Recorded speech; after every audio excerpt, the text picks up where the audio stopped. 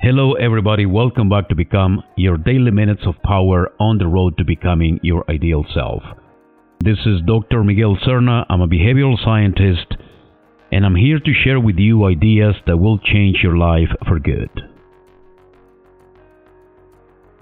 In a recent workshop in Shanghai where I was presenting Become, among many other professionals and entrepreneurs, I was honored to have in the audience Mr. Andy Clark, who is the CEO of Clark & Morgan.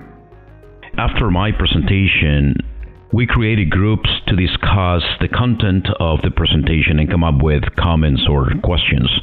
And Andy and his group came up with a very important question. What do you do when life gets in the way to becoming your ideal self? I answer by saying that first, you have to make peace with that, because life always gets in the way. And second, I said, you should keep focus on your goal, on that better version of you as your final target.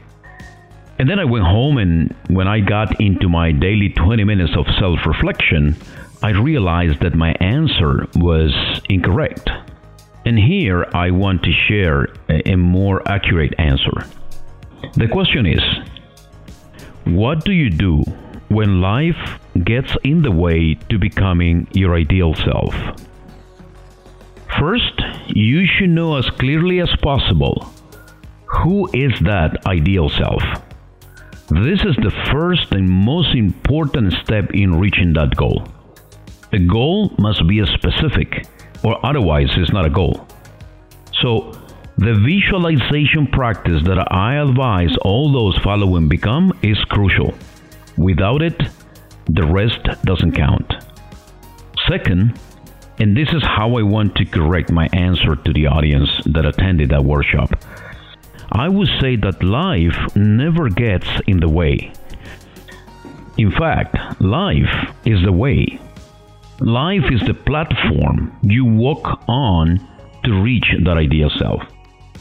What gets in the way are different aspects of life, and this is what we need to rate as important or not.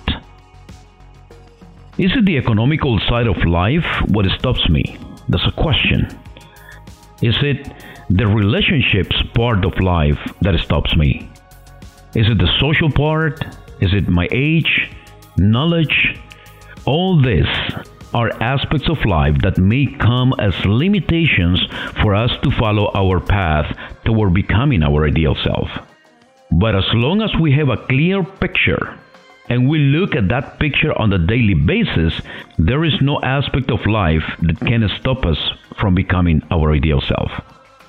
They may influence how fast we move. We might need to move slower, maybe. Or they may force us to change the way that we follow our target. Maybe, but again, as long as we know what we really want in life, nothing can stop us because we will keep an eye on that specific goal. And as long as we always look at it, we will find a way to reach it. So have fun in life, moving towards your ideal self.